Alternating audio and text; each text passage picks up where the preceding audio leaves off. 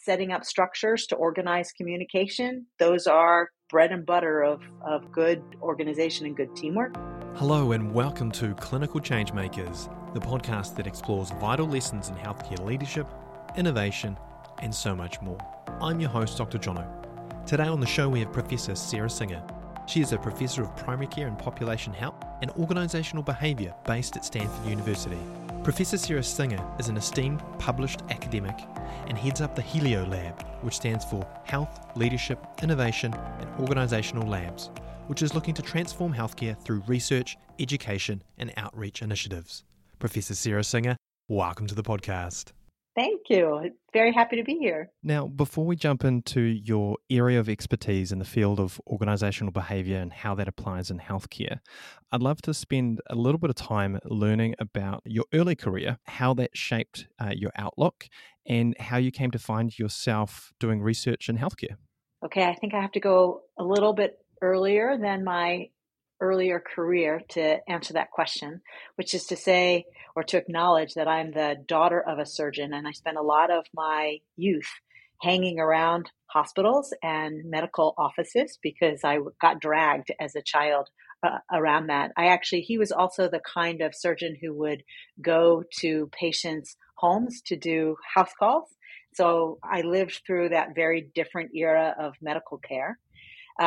But then my earlier career was shaped, I think, first by my first job in healthcare was at the Palo Alto Medical Foundation, where I worked in strategy and had an opportunity to see how a integrated delivery system operated. And I think it was a pretty good one.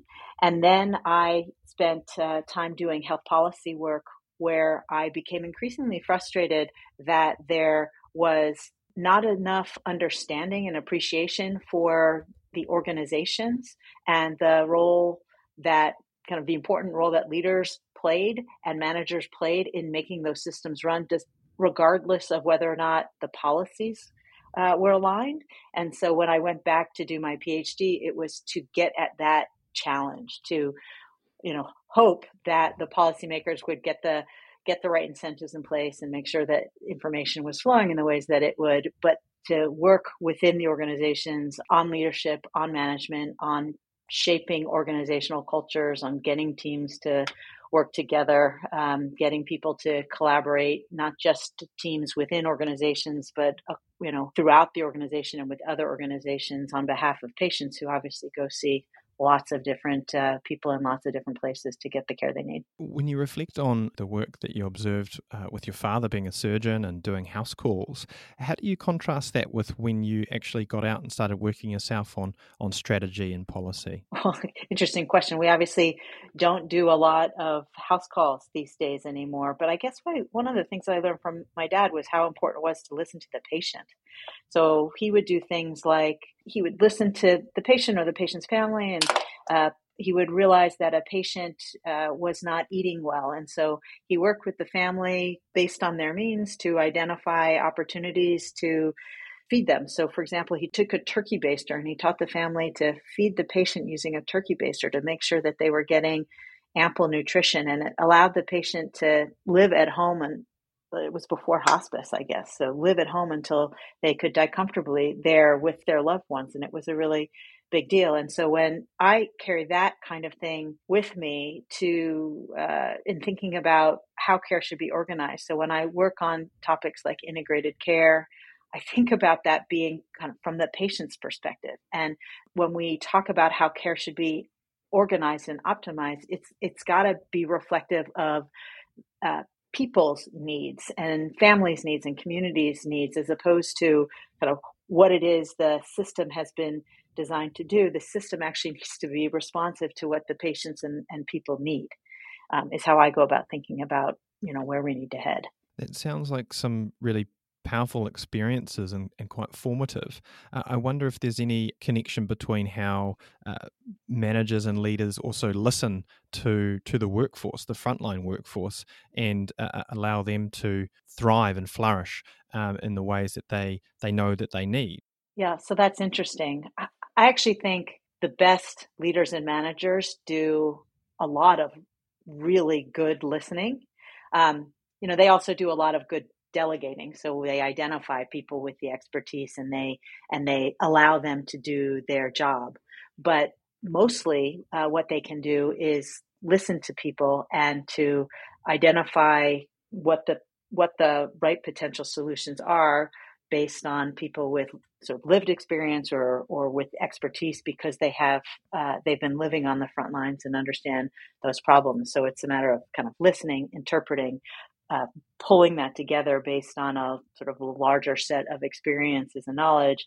And that's really an important aspect of what leaders do. I'm glad we sort of jumped straight into the leadership management. At times, they're seen as a dichotomy. At other times, it seems like there's some crossover. How would you sort of distinguish between those two concepts? Yeah. So it's funny. It's one of the things that I do in class, as you know, because you were in my class when we talked about it. I do think it's important for people to acknowledge differences, even though you might see the same person leading and managing, at different times, but to recognize that the roles are quite different. So let me start with management, the organization of sort of day-to-day activities and people to try and get the work of the organization done, I think is different than what the leader needs to do, which is sometimes kind of being up on the balcony and recognizing going out to learn what it is the strategic direction of the organization needs to be, and then allowing the managers in the organizations to do more of the execution work. So even though the same people can exercise leadership, the role of leading and managing is quite different as I see it. It seems like often, either maybe in popular culture or in workplaces, leadership gets a lot of the praise and it gets highlighted a lot. Everybody, well, not everybody, but many people want to be leaders, whereas being a manager may not be seen quite so exciting.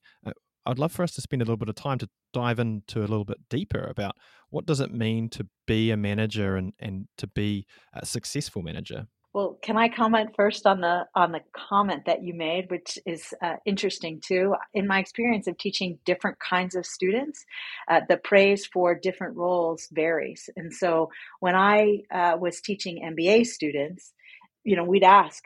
I actually literally asked the question, "Do you want to be a leader or a manager?" And the MBAs really want to lead. If you go to a school of public health where they recognize that a lot of what needs to happen is kind of the hard, on the ground, operational, organizational work, they want to be managers, and they really esteem that role. So there are some people out there who think that management is the cat's meow, and God bless those people that we've got them, because it is incredibly important work.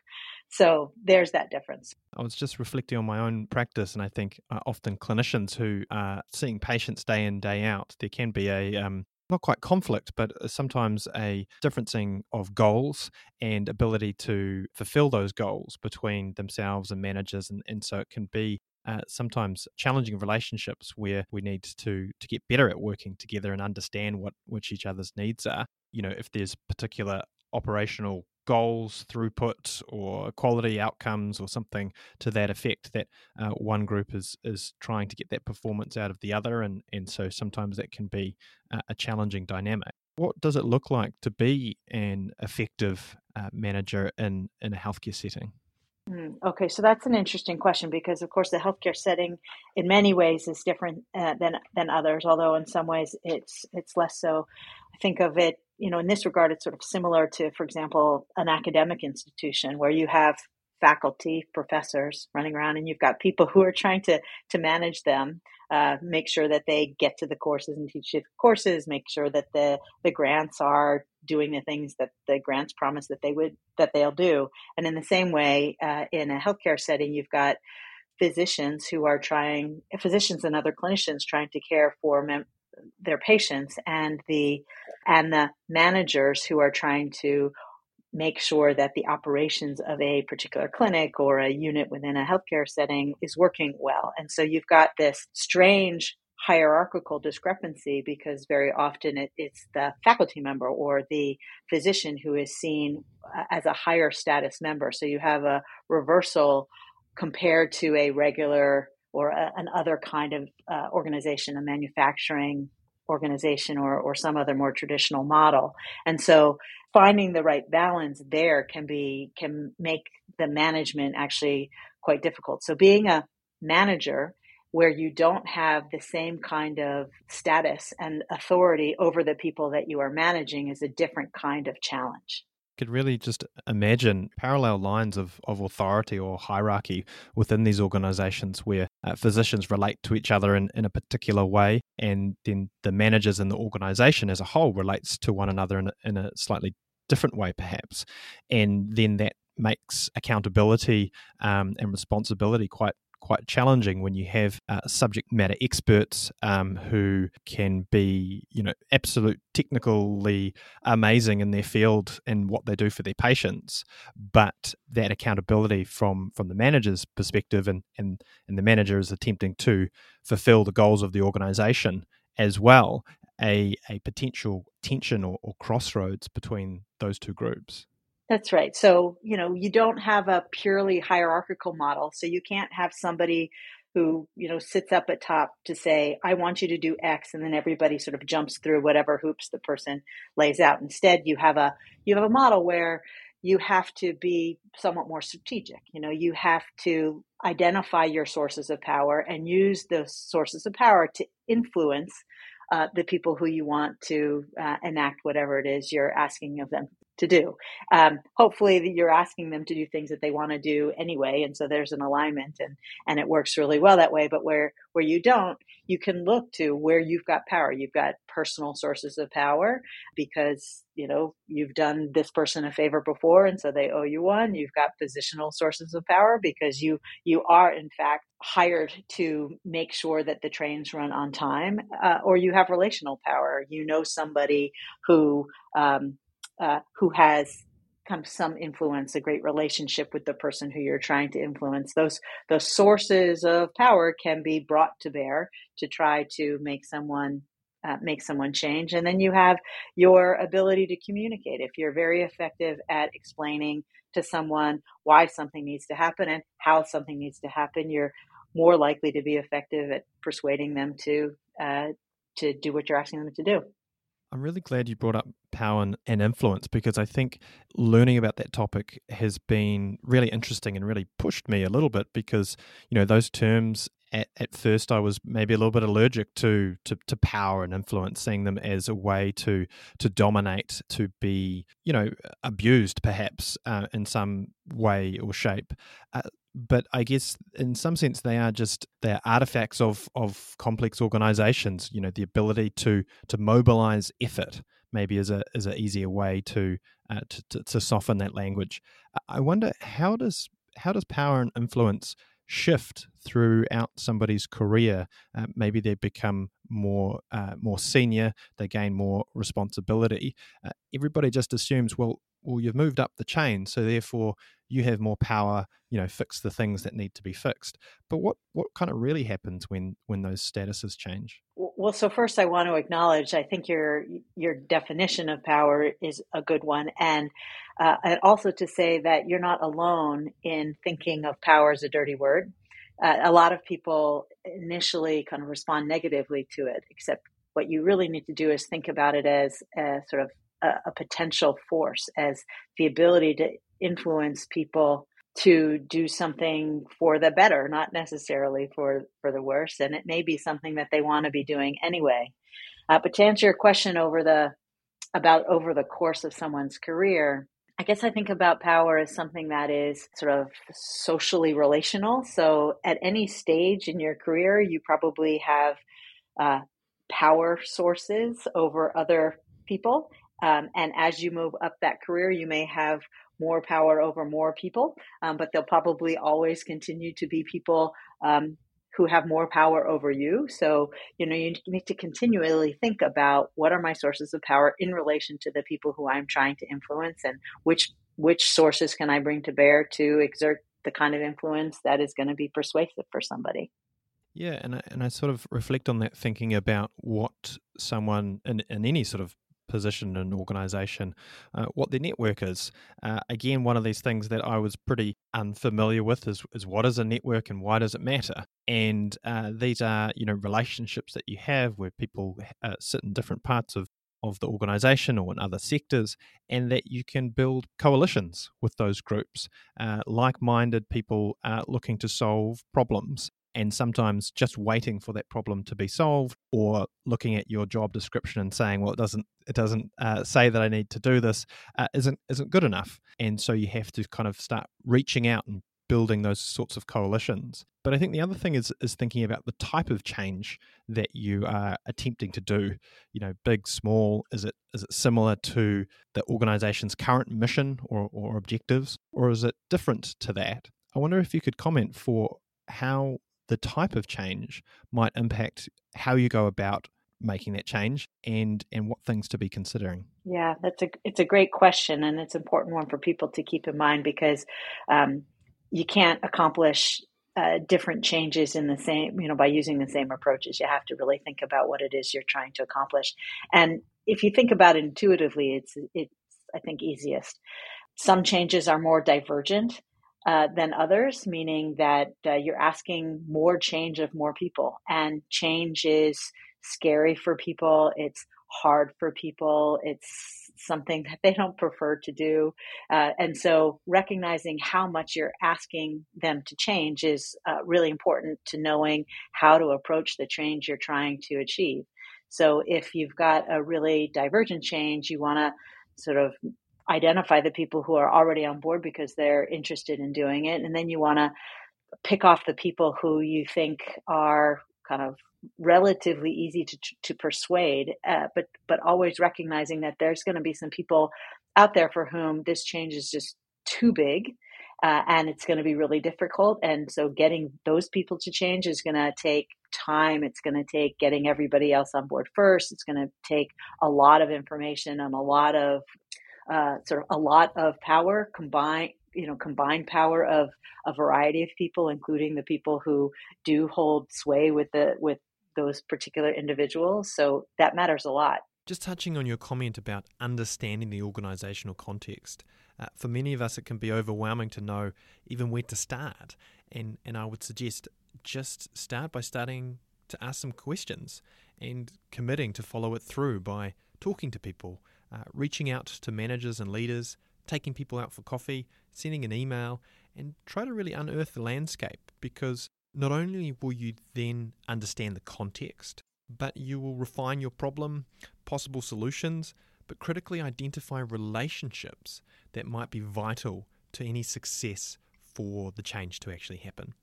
Now, often when we're talking about change in healthcare, many of us think of the change needing to be radical or revolutionary innovation. But I wondered if you could touch on how many of us should better perhaps think about innovation within a healthcare organization. Yeah, actually, and I think it's important in healthcare to recognize that most of the change that goes on isn't that kind of revolutionary change that you see sort of every time there's a real paradigm shift. Instead, a lot of the kind of innovation that we see is very incremental and very much about kind of learning how to do something a little bit better.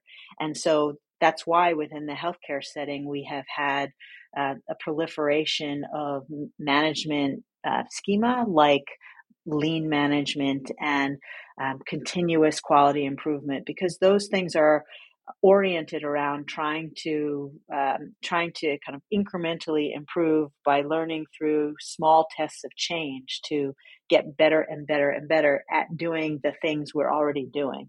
It's an important aspect of making patient safer, quality better, healthcare more equitable, etc.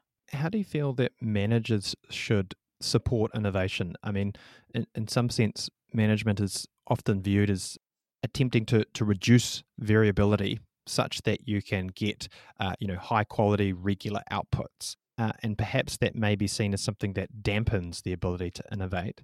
So how do you see that managers facilitate innovation? Yeah, and it's a hard question, particularly in healthcare, because you always have the danger of doing harm to a patient. So you can't have the kind of innovation that's gonna do that.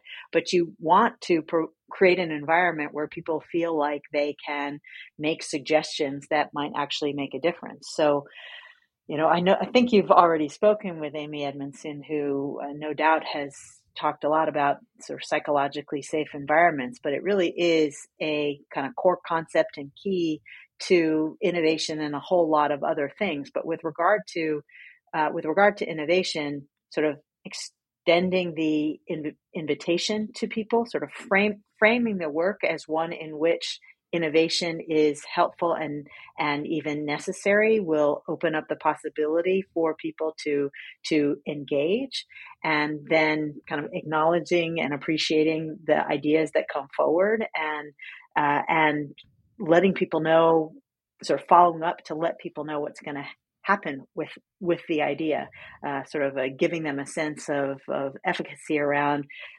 their contribution. So even if it's not something that you're going to pursue, letting them know that you appreciated it, you spent some time thinking about it, and that it was important that they did it.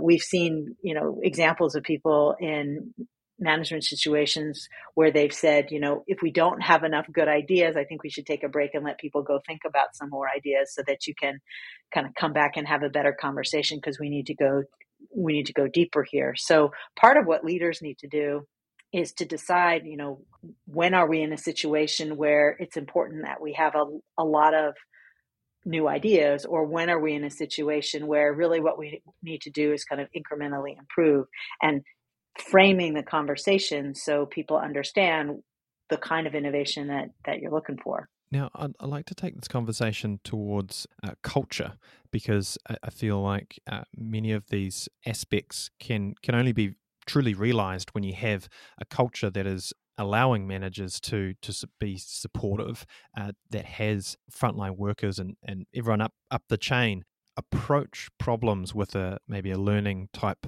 of mindset. But I think rather than talking about all of the obvious sort of positives in a great culture around, recruiting the right people and supporting and socializing and training the right people, I'd like to touch on what happens when a culture doesn't go so well.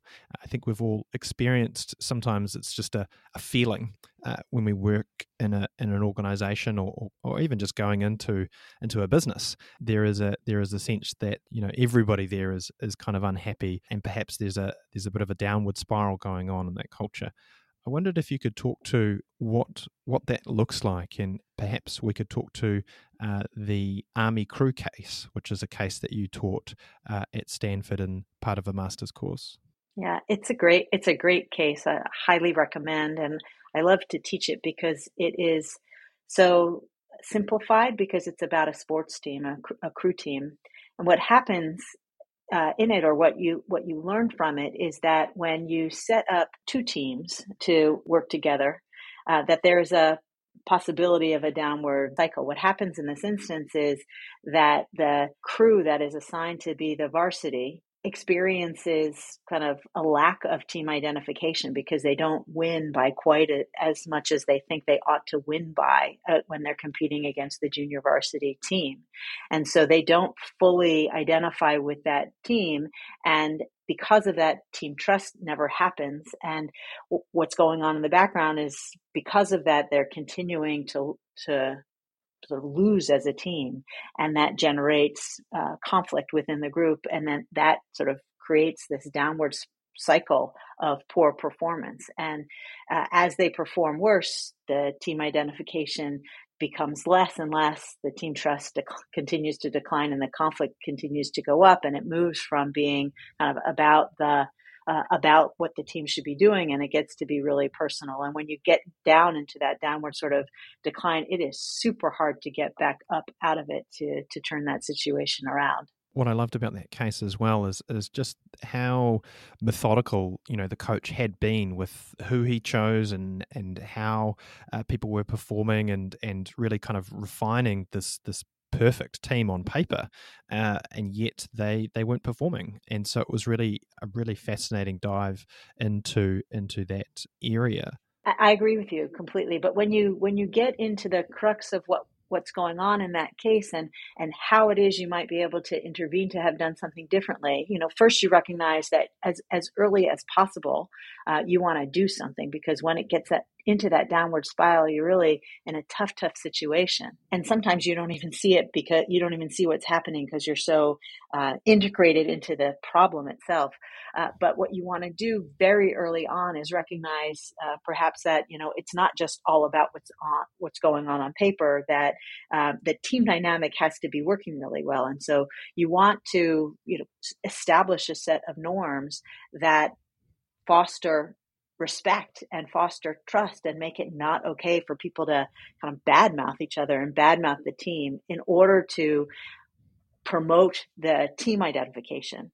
It's important that that happens early on in a team, so that they then kind of the identification and the trust reinforce each other and the conflict result. Yeah, what I'm hearing is yeah, interventions need to be somewhat drastic and being transparent up front, saying, this is where we are, this is why we think we are where we are, and this is where we need to get to, and how can we get there as a group, and really try to promote dialogue and foster trust. But some of that needs, you need to show a bit of vulnerability, I think, to acknowledge how big that problem is, and to kind of pull out of that nosedive.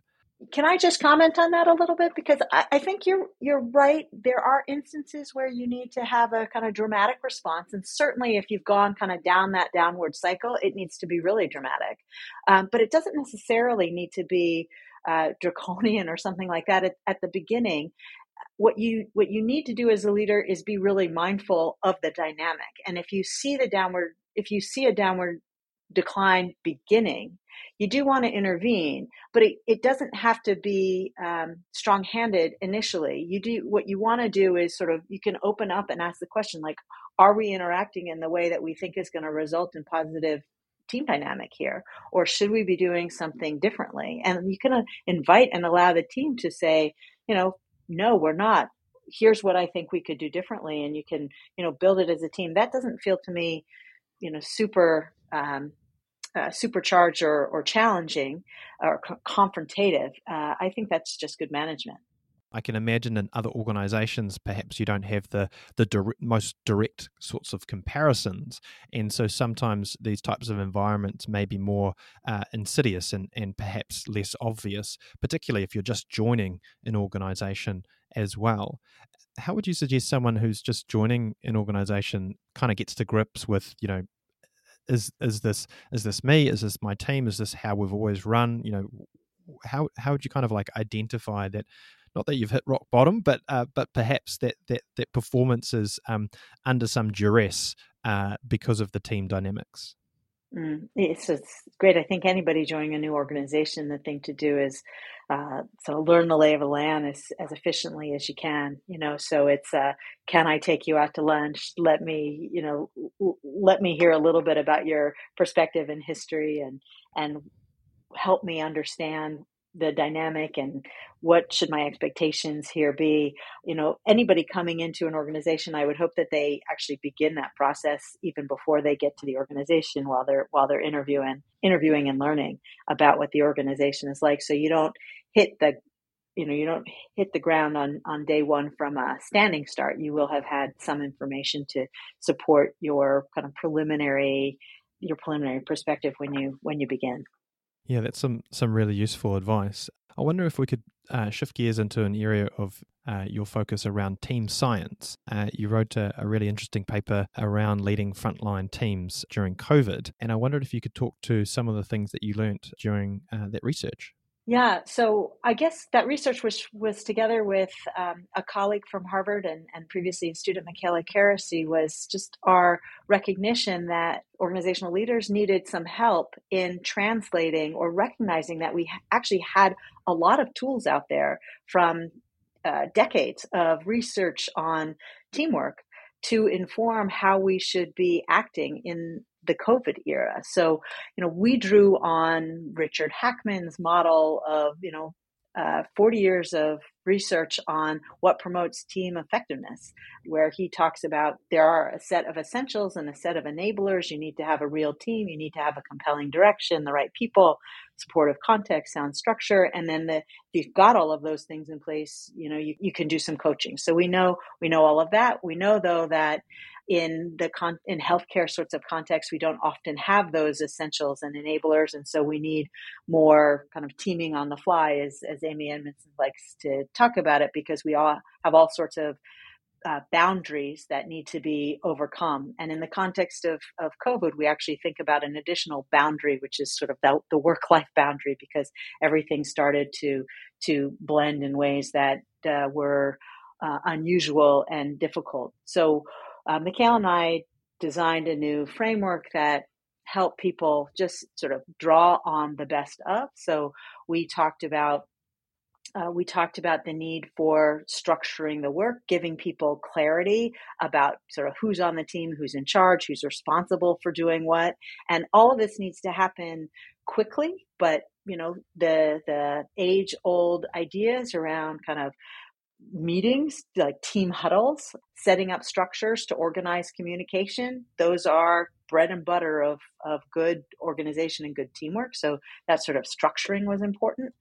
Sort of launching teams, this is sort of what we hear from, or what we learned from Richard Hackman's work early on, that the launch is critically important. So think about ways in which we could launch in the context of COVID, and now beyond COVID, these still make a lot of sense. But when you bring a new group of people, you've got to build trust. And as we were talking about the lessons from the Army crew case, it's clear you need to do that early, and you need to recognize whether that's going off the rails, and you need to find ways of making sure that happens. If you've got a group of people who have no prior knowledge or experience of each other, as was often the case in COVID, you've got to find ways of doing it really quickly, so you can sort of structure the way conversation happens. You can ask people to reflect on what they're bringing to the team and what they need from the other members of the team, and then asking people to trust that everybody was truthful in that description and agree to go forward on that basis. We also talk about sort of facilitating the work of the groups by doing things like continuing to emphasize the goals. If you see conflict arising, making sure that you're bringing people back, but giving them a sort of a regularized way of expecting what's going to happen on a daily basis. We saw that play out during COVID as being really important. And then lastly, sort of sustaining and improving the work that they're doing. We know from research that having things like structured debriefs to learn from what's just occurred, so that you can integrate that into the next time you're together, makes a big difference. Measuring what you're doing, even if it's a quick and dirty kind of a pulse measure, was very valuable during COVID, when you didn't have the opportunity to do the kind of scientific measurement work that an academic typically likes to do. But it's really important to give people feedback to know how they're doing, so that they can take it forward. So we tried to create a framework to help people think about how to do teamwork, not just kind of on the fly, but in chaotic circumstances.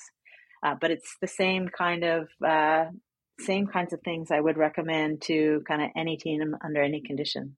Your last point is really, I think I want to underline that, because when you were going through that framework, my first thought was going to a resuscitation in the emergency room, where you've got different clinicians, different skill sets around the table, and everybody somewhat intuitively knows what each other does because of their areas of speciality, but obviously it's vital for communication, and everybody's sort of rushing in, and I think there is a lot to reflect on your list. But importantly, what you said at the end there is its application is across healthcare teams. So in one way, the resuscitation is a clearer example of this application, but it does not have to be the only application. I agree. It's a great example. Another aspect of it in the early on piece is that, when people come in, they acknowledge their role, they take a role, and then people trust that those people know what to do in that role. And that's a little bit of that kind of building swift trust that we talk about in launching a team. But you're absolutely right.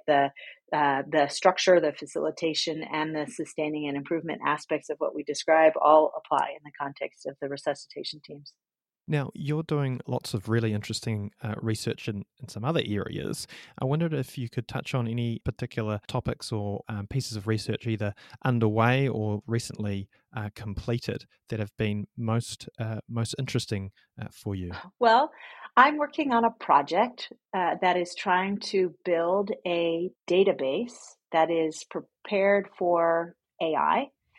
And it is a team-based effort, so multiple teams across multiple institutions working together to collect data on patients with diabetes in order to create an equitable and just data set that others can use in the context of AI. And there's a lot of work from a lot of people going on. There are a number of layers on top of those teams because they're trying to pull several of them together. And then sitting on top of that is kind of the NIH is trying to direct the whole program.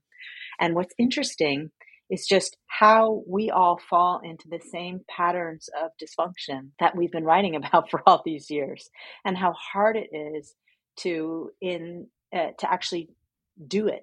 I don't feel like I have led this multi-team system or helped to lead this multi-team system in a way that has protected it from certain declines. And we see the challenges associated with bureaucracy. We see the challenges associated with ineffective forms of communication.